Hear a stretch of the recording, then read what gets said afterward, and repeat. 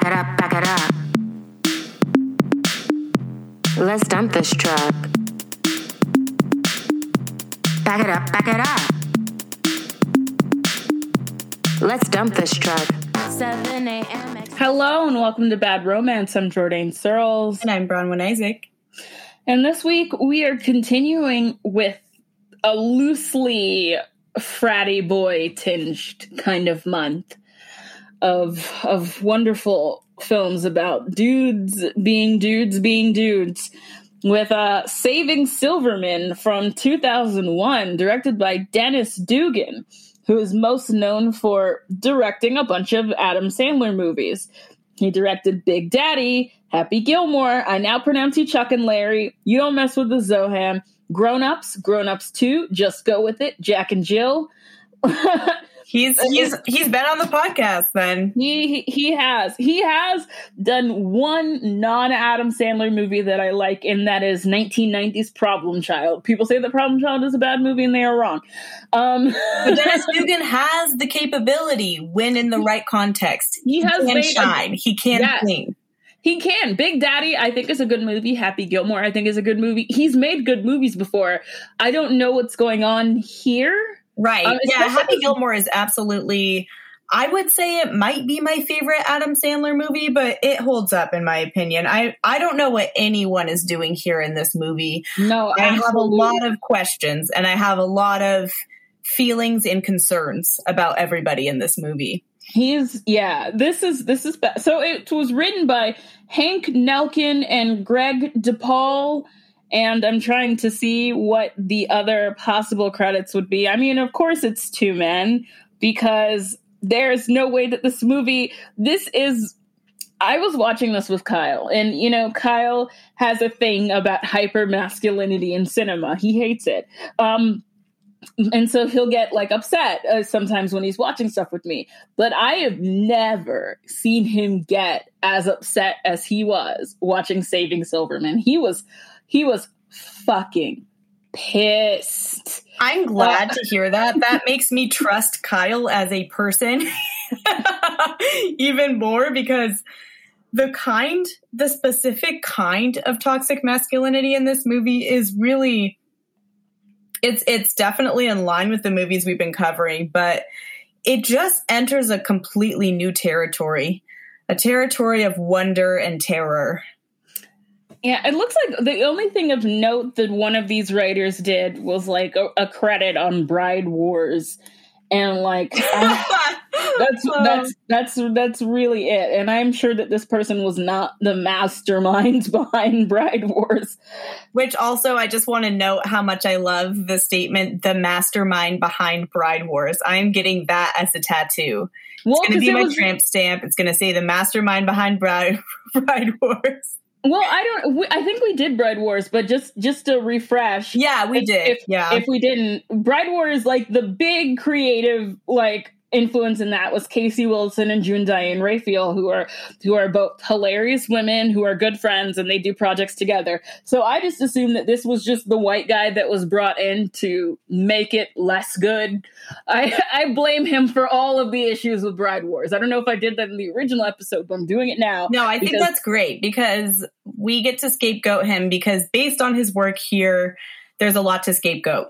So no guilt.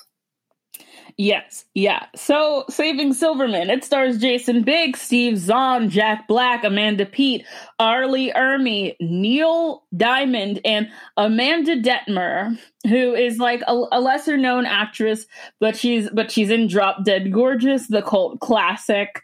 Love it. She's in The Majestic, that Jim Carrey movie. So she's done a Jim Carrey movie. She's in Boys and Girls, which I don't know.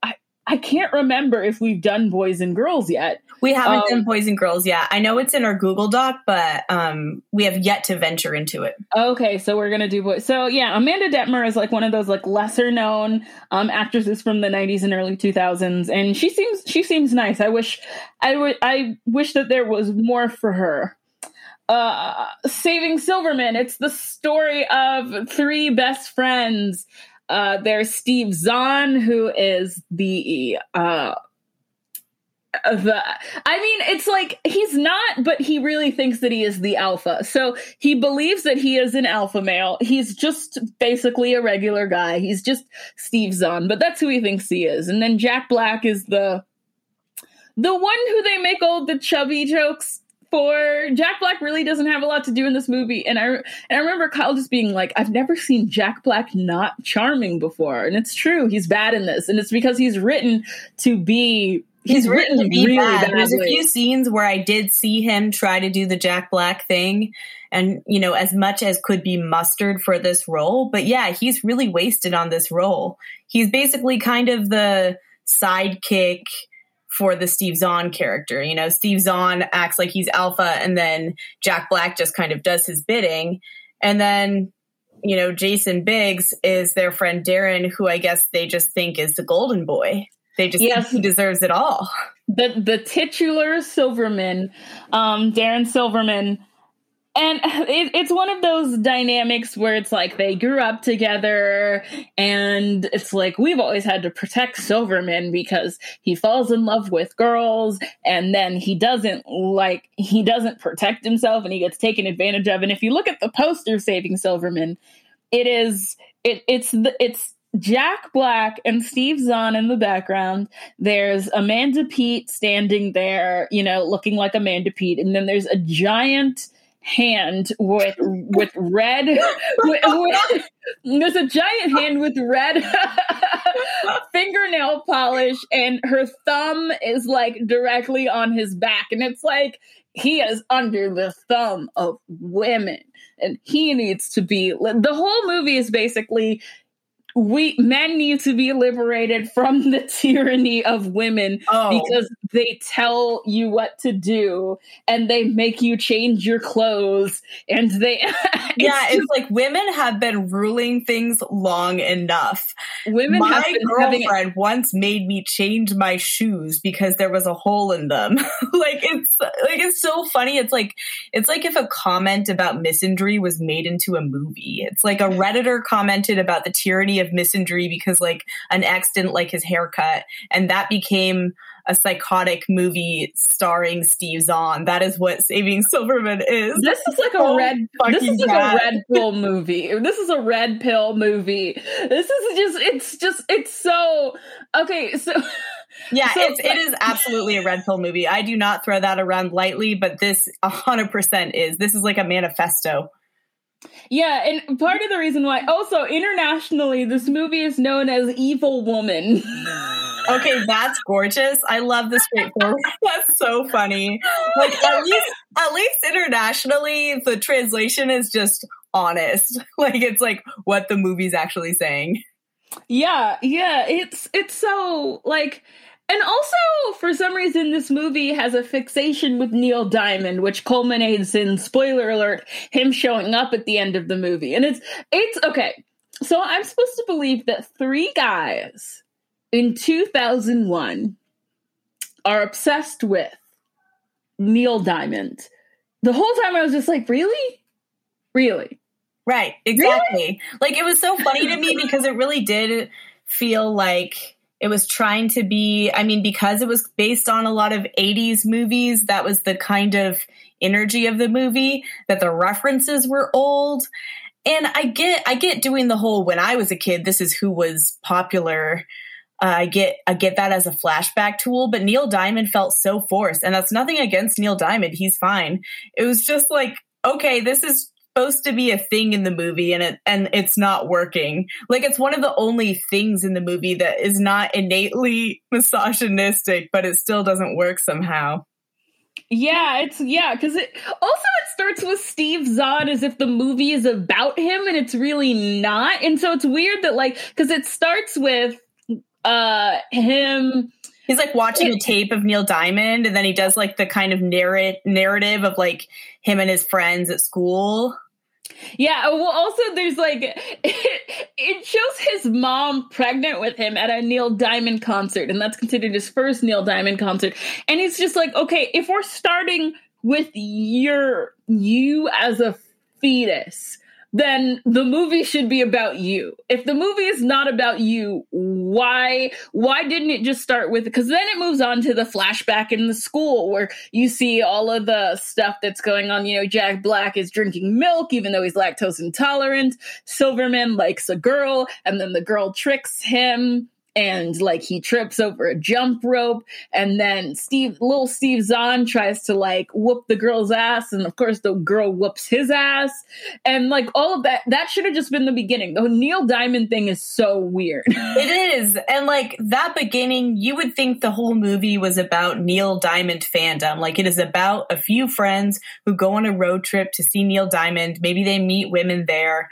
Like it is about this mother and her son's relationship, and like somehow it ties back to Neil Diamond. But no, it's just a choice that was made among many choices that were made, which is the nicest way I can talk about this movie, is by saying a lot of choices were made.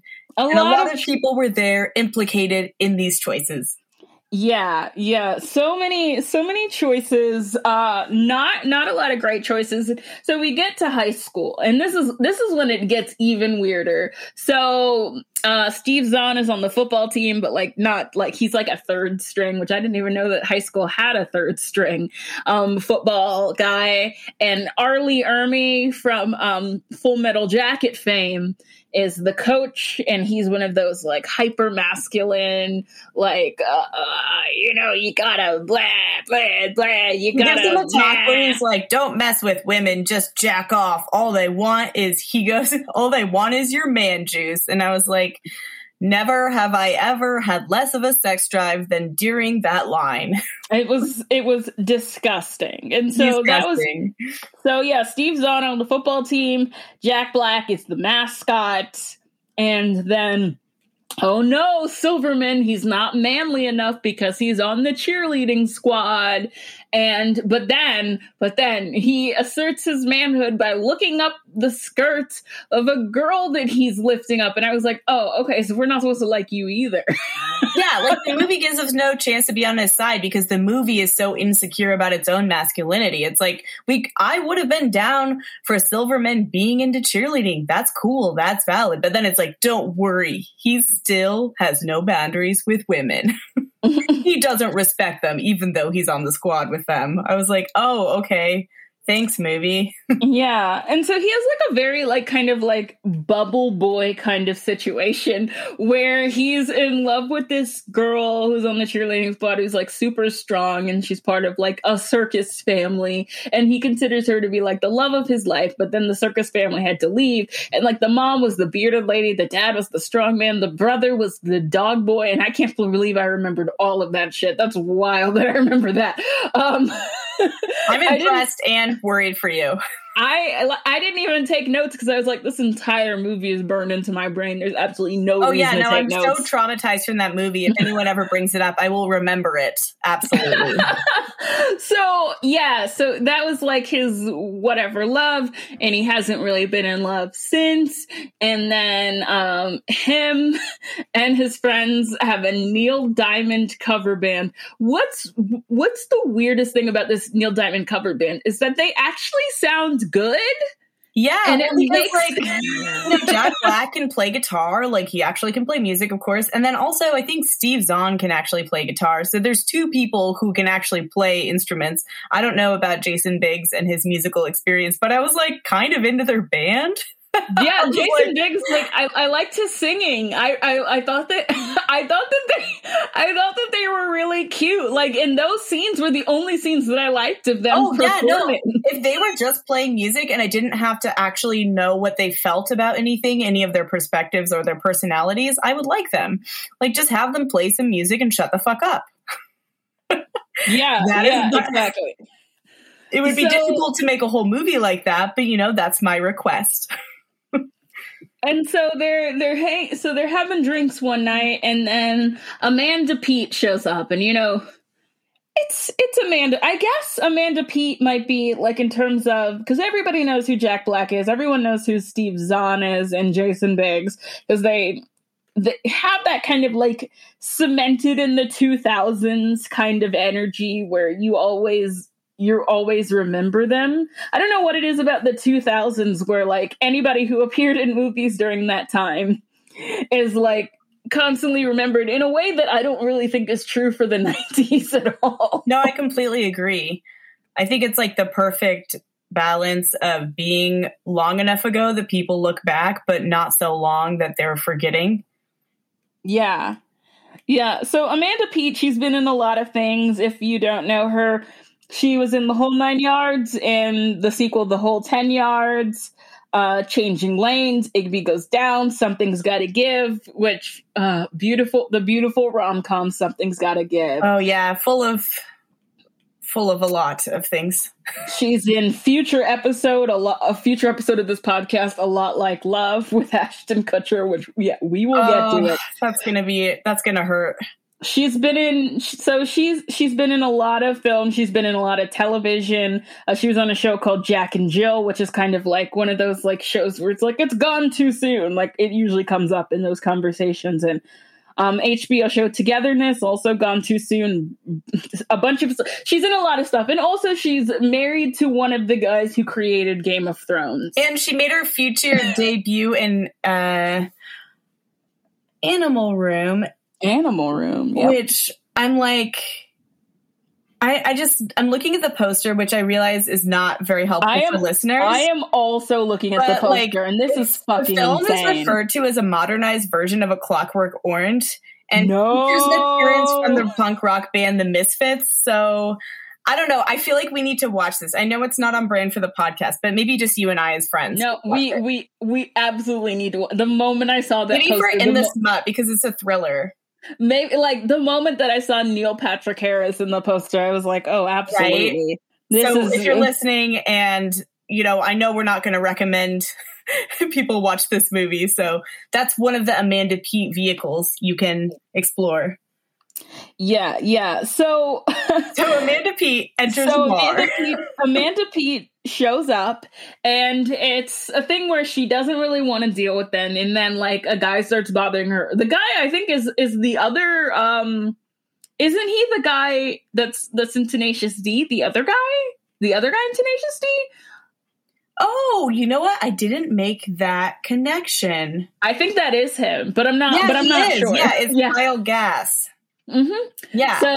So she's getting hit on by him, and then of course like Jack Black and Steve Zahn try to like get in there, and Silverman's a little like taken aback a little bit more reserved, but then it's the one of those things where it's just like, well, this is my boyfriend, so go away, and that kind of like trick thing, and then it actually turns into a thing, and they get together, and at first Jack Black and Steve Zahn are like really jealous because Amanda Peet is a beautiful woman. I understand. Yeah. So, they're like, oh wow, how did Silverman get that mega babe? And they say stuff that's like way grosser than that, but I'm just gonna leave us with mega babe. Mega babe, yeah, mega babe is a nice place to leave it. But then slowly, she reveals herself. Her name is Judith, which I feel like is a name that is always kind of given to severe women. Like it's like Judith, or what was BB Newworth's character's name on Cheers? Like, yes. I think that was Lilith. I think she was Lilith.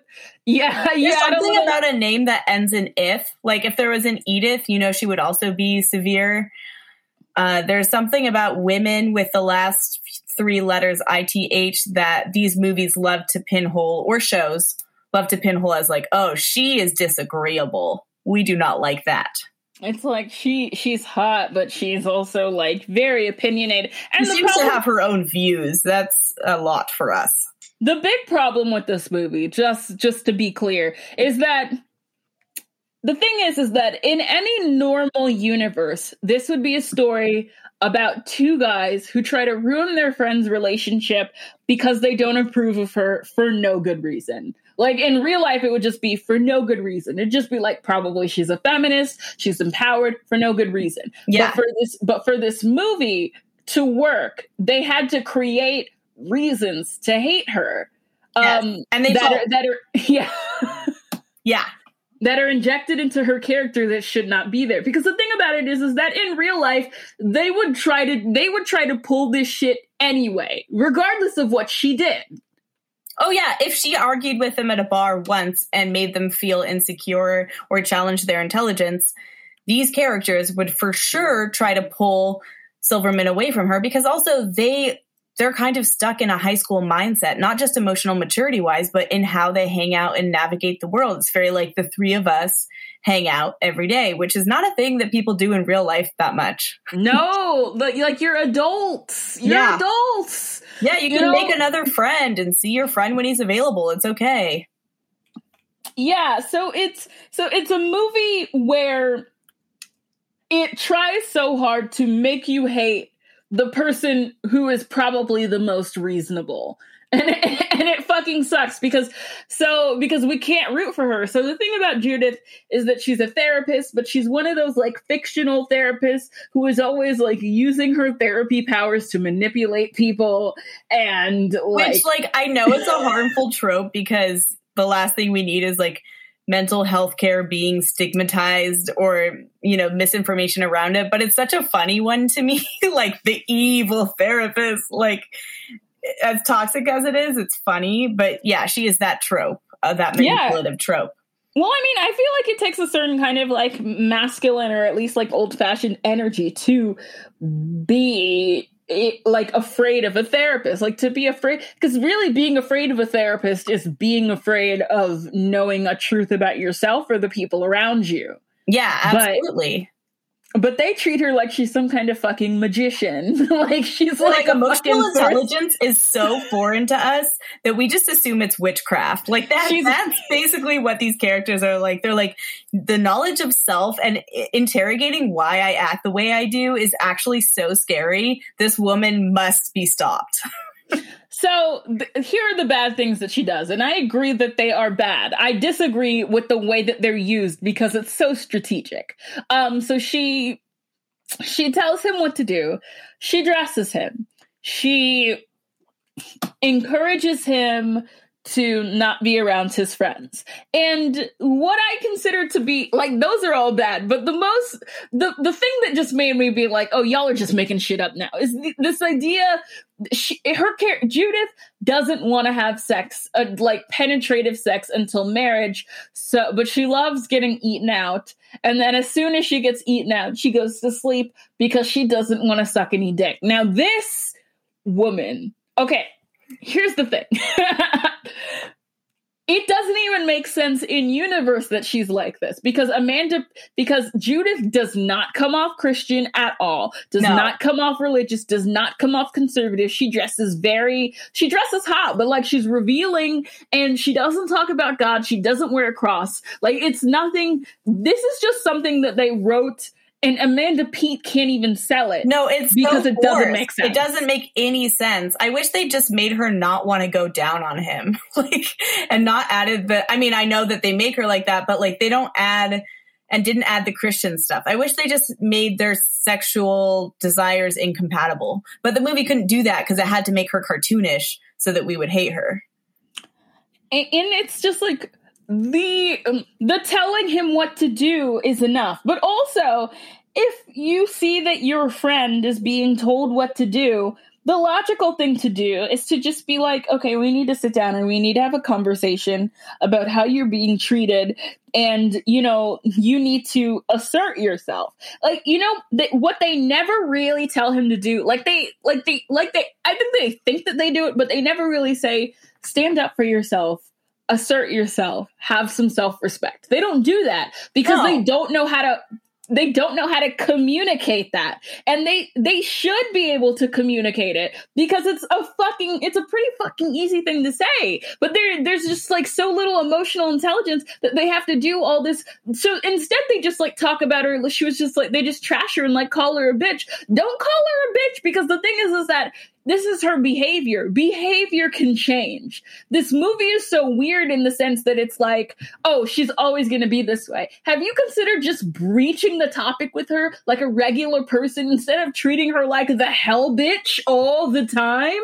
Right. And it's also like, Darren doesn't actually seem unhappy, and that's one of my things is Silverman doesn't seem unhappy. And I don't know if the movie's just trying to say that he's so controlled that we don't know how he really feels, because his character is so bland, we don't really know how he feels in the whole movie. Like, he's just kind of like, oh, this girl, now this woman, and he's just kind of floating about. So it makes it even stranger that his friends are reacting so strongly, because they're like you said, if they were like, hey, she's mistreating you and we love you and we're your friends. Are you okay? Do you need anything? How can we support you? That would be one thing. But instead, all the interactions are him just casually being like, oh yeah, you know, she changed my shirt, and then being like, that fucking whore. And I'm like, this doesn't seem productive. It's so, and I mean, and so when he stops spending time with them, you realize why, because they're just being so shitty. Well, they have a lot of speaking of behaviors, they have a lot of toxic behaviors. So the other thing is, obviously, I don't agree with her trying to control him at all. But if the only thing that she had done was not want him to hang out with those friends, I would get it, because they don't bring out the best in him. Like, it's not a good deal. Yeah, no, they really don't. And like, the thing also is that he doesn't really seem to be happy to be around them. Like, he's happy to see them, but once he's there, they act in such a way where you could just tell the look on his face is like he can't wait to go home, because they just refuse to like be chill. They have no chill. So immature that anytime he is kind of like, oh, I don't know if you should say that, they assume, oh, this has to be Amanda Peet controlling you. Why would you ever disagree with anything? But I think sometimes Silverman just feels uncomfortable with how, misogynistic, but aside from that, just how weird they are in public. Like, they don't even know how to, you can be loud and fun and weird in public without being a menace to the whole room. They have no decorum. They have no home training. They're just fucking monsters. They're just fucking monsters. And you want to compare this to, the way, if you want to do this, if you wanted to do that, he's in an abusive relationship and he's very unhappy thing. You know what did that great? Parks and Rec. When one of the Tammys, I can't remember which Tammy, but there's a part where like Ron goes back to an abusive Tammy. I think it might be the one played by Megan Mullally. Yes. And like, you like, when you see him, he's uncomfortable. He's like eating and drinking things that he seems uncomfortable. He seems like, I think he was like constipated, like he was physically uncomfortable. He was dressing in a way that like wasn't like, you could see like on Nick Offerman's face, I do not want to be here. I feel like I am trapped. And then they had to save him from Tammy too. And like, that was clear. But the thing is that when we see Jason Biggs with Judith, when we see Silverman with Judith, he's fine. He's doing fine. Yeah, there's no signs. There's no body language. There's nothing that he really says to them that's actually about his feelings or conveying his feelings. He looks like he's doing just as well as he was before, if not better. And so it's like, yeah, the movie doesn't do the idea of her being an abusive or manipulative partner justice at all, because obviously I would side with his friends, even if, I mean, not given everything that happens, but we'll get to it. I would side with their perspective naturally in real life if any of it felt actually real. But the writing is so bad, because it also just goes back to like the writing of the female characters in this movie is so cartoonishly bad. It's truly one of those movies where I wonder if any of them have met a woman. I'm like, abusive women exist. You don't have to create a cartoon character that's like this attractive woman who has random traits. Like, abusive women exist. Women are complicated humans. Like, why is this so? I know it's a comedy, but like, if you're going to make a choice, make a choice. And also, Judith's motivations don't make any sense, because later on you figure out that she doesn't even love Silverman, and that she's basically just with him because she knows that he is a safe choice and that he will not hurt her. Which is like, the thing about it is that it's framed as like a really like evil bitch thing, but it's actually really sad, and the movie doesn't really understand that, because like it doesn't come off as evil. It comes off as she's afraid of love. Well, yeah, I mean, there's a whole thing that basically her ex died because he was in like a fucking boxing fight to the death. Like, it was so cartoonish, but she was with a guy who was really, because there's a moment where Steve Zahn is like, you seem like you'd be into somebody who's really alpha. And that seems like what you want. Why would he be with Silverman? And then she reveals that her ex was really alpha, and then he got killed before her eyes. So now she doesn't want to go for that type, which, I mean, again, the movie it's a comedy. I get that it's supposed to be funny, but none of the jokes work. So all of the cartoonish choices that are supposed to be funny just feel frustrating to me, you know? It's just really, be funny, at least do good writing. Like, yeah. And it takes good writing to be funny. And like, yeah. Yeah, it just, she just seems really sad. So what they do is, because Silverman gets engaged to Judith, and they're like, no, we can't let this happen. So they're like, they take a couple attempts to kidnap her, and they're just like all these like action scenes of just them trying to like attack her and her whooping their asses, and then they just keep on coming. And it's just like, number one, the way that Amanda Peet like battles them, it's like, excuse me, is this like Mortal Kombat? Like she's amazing. She's really like, going in. The thing is, obviously I don't agree with what the movie wrote her to do with Silverman, but outside of him, I thought she was amazing. Like, she sets her boundaries. She is not afraid of these men. She somehow has these amazing fighting abilities. I was like, they accidentally, while trying to write a villainous female character, wrote a really cool woman I want to hang out with. Like, I was like, I want to get a drink with Amanda Peet and like hear about her life. Yeah, I would love to get a drink with Amanda Peet, and I would just be like, hey, maybe don't be abusive to your partners. Like, I feel like it would be like, I'd be her friend, and then like further on down the road, I'd be like, hey, I'd like to have a conversation with you about this, because I think that you're a lovely person, and I don't feel like, not only do I feel like this behavior is unacceptable, but I also feel like it doesn't make you happy either, so maybe just stop.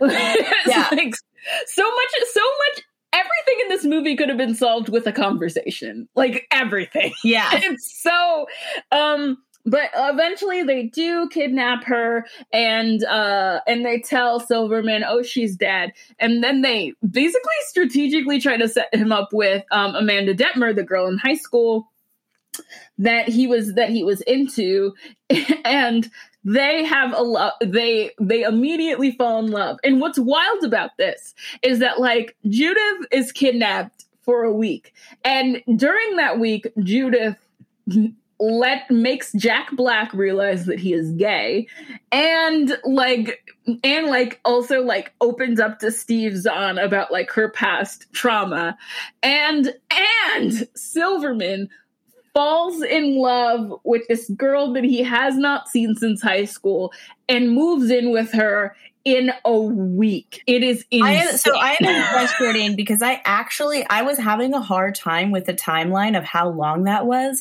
I knew it wasn't very long. I didn't realize it was only 1 week. It was in my 1 head, week. like I thought it was a couple weeks, which I mean, even a couple weeks, that would be a lot, but 1 week. This also just shows that Silverman doesn't really know who he is or what he wants. I'm not saying you can't fall in love with someone fast. That happens all the time. But in a week to like move on from a relationship into another one where you move in, like that is obviously a rebound. Like there's no question. Also, the character, the Amanda Detmer character, Sandy, she is again very cartoonish, and it's supposed to be this contrast where like she's super, super sweet and she's bubbly, and also she is going to become a nun.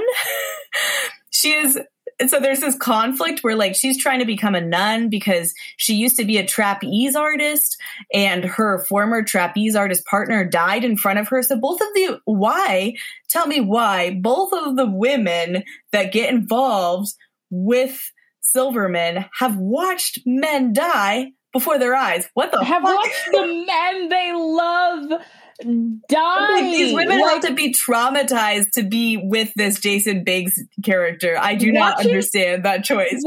Watching that trapeze artist fall to his death, like, I was just like, what? I was just like astonished. I was like, I don't even know. I would prefer to watch the movie about the trapeze couple, the tragic trapeze movie. That sounds way more interesting to me. Or the movie about Amanda Detmer becoming a nun, because I just want to say, so obviously she doesn't really, you know, she breaks her nun contract. I mean, she's not even full. Her whole convent thing is very confusing, but she obviously, you know, kisses Silverman and she confesses that she has some sexual feelings, but there's all these different scenes where she's just with a bunch of nuns and they're like in a gym working out.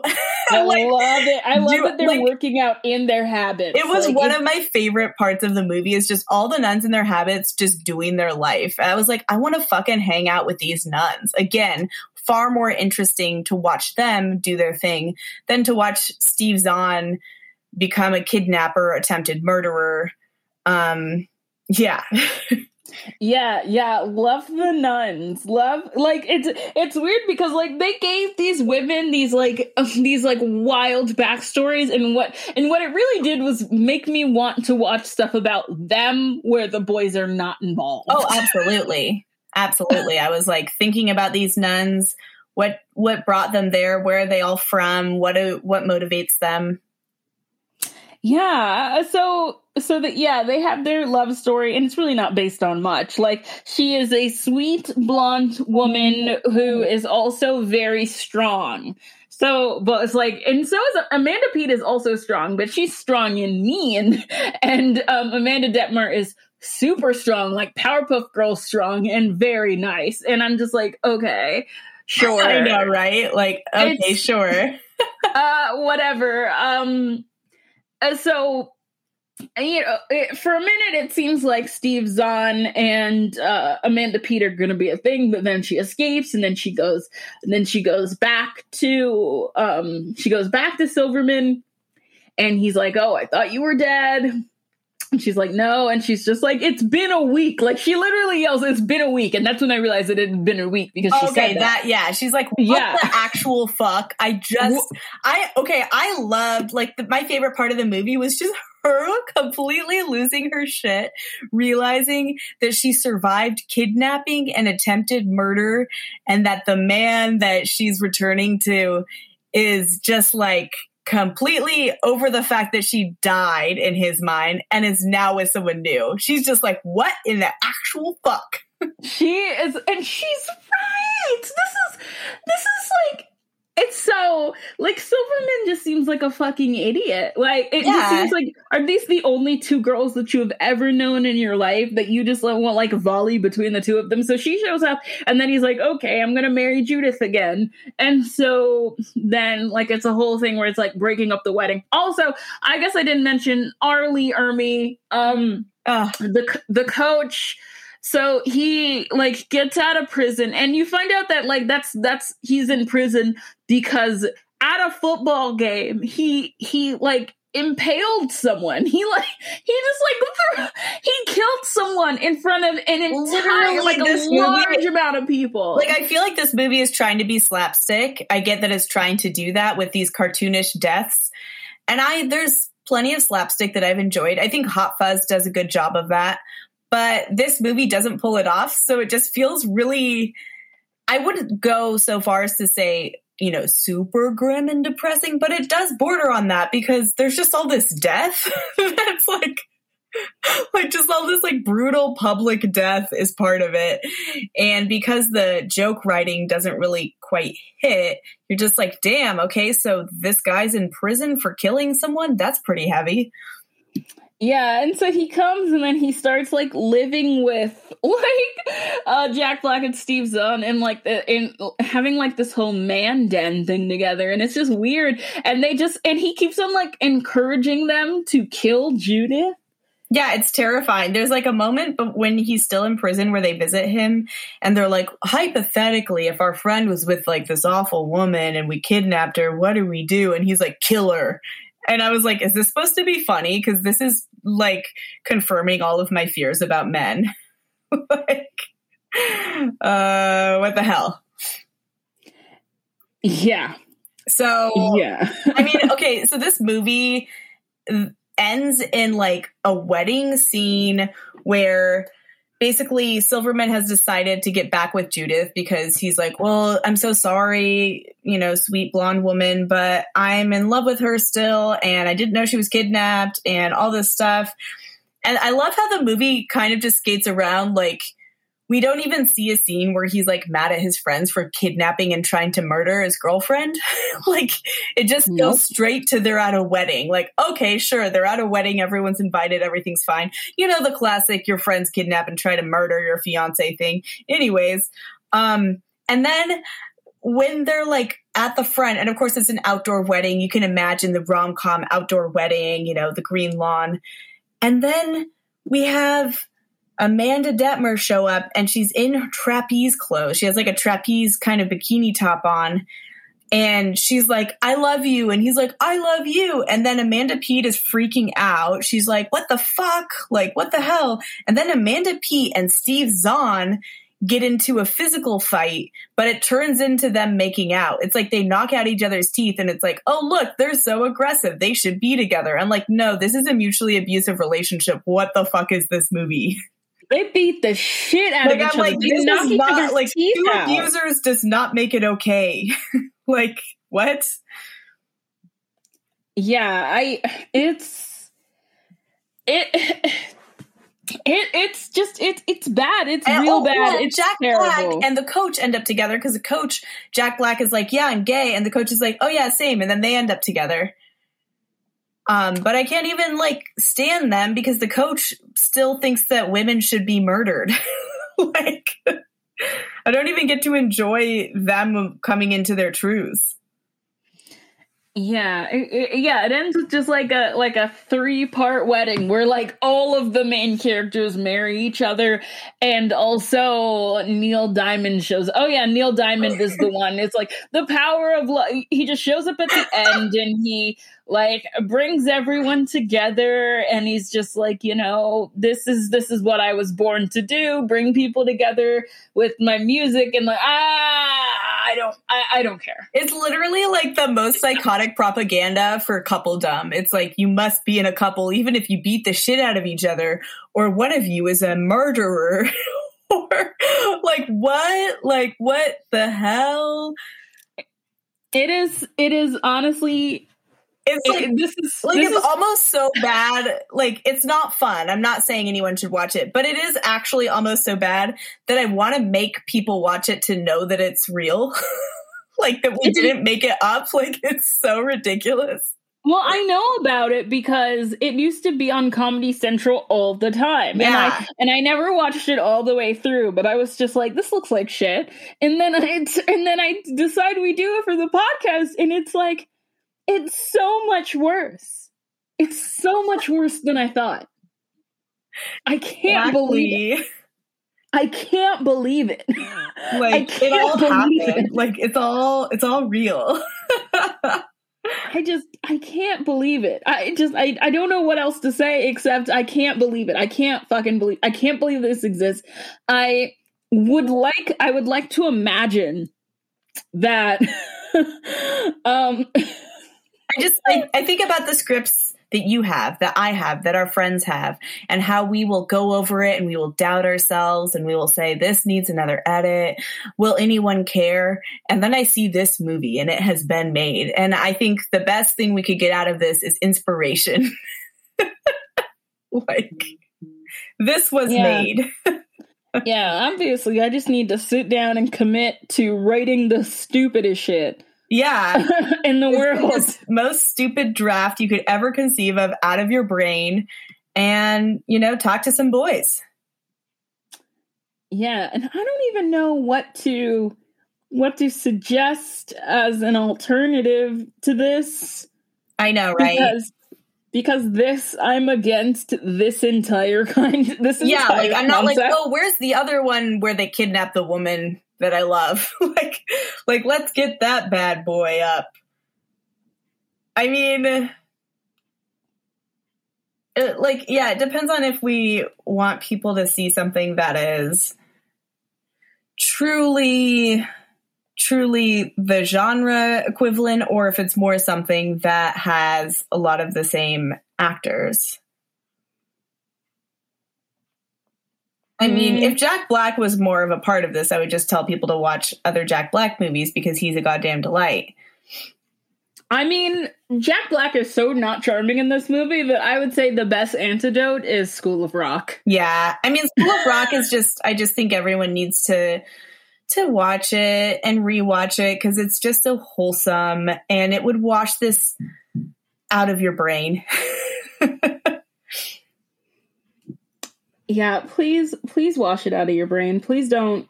I mean, if you watched it already, like there's obviously nothing that we can do. We're so sorry that you went through that. I mean, I appreciate any of you for listening and like being here with us. I feel better just having kind of exercised some of the demon of this experience out. I always love hanging out with you, Jordan, and I appreciate any of you listening in solidarity. And oh my God, I just figured out what we should do for next week, and it might even make us angrier than this. So get ready for that. Buckle up, friends.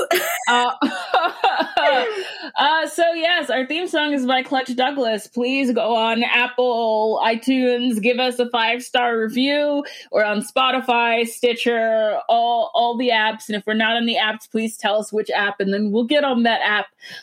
We have a Patreon. Please pledge. Yes. Sorry, the bonus episodes have been lagging a bit because my life has been imploding, and I feel like that's very clear to everyone. So that's what's going on. So sorry. Hopefully my life will stop imploding. Maybe. Yeah, if you have any witches, if you are a witch listening to this, could you cast a good spell on Jordan's life? And I'll take one too, but start with her. we both deserve good things, and you deserve good things too. So I hope you enjoyed the episode, and we'll talk to you next week. Bye. I'm Jordan Girls. Oh wait, I'm Bronwyn, yeah. Bye. Who am I? Yeah, back it up. Let's dump this truck. Yeah.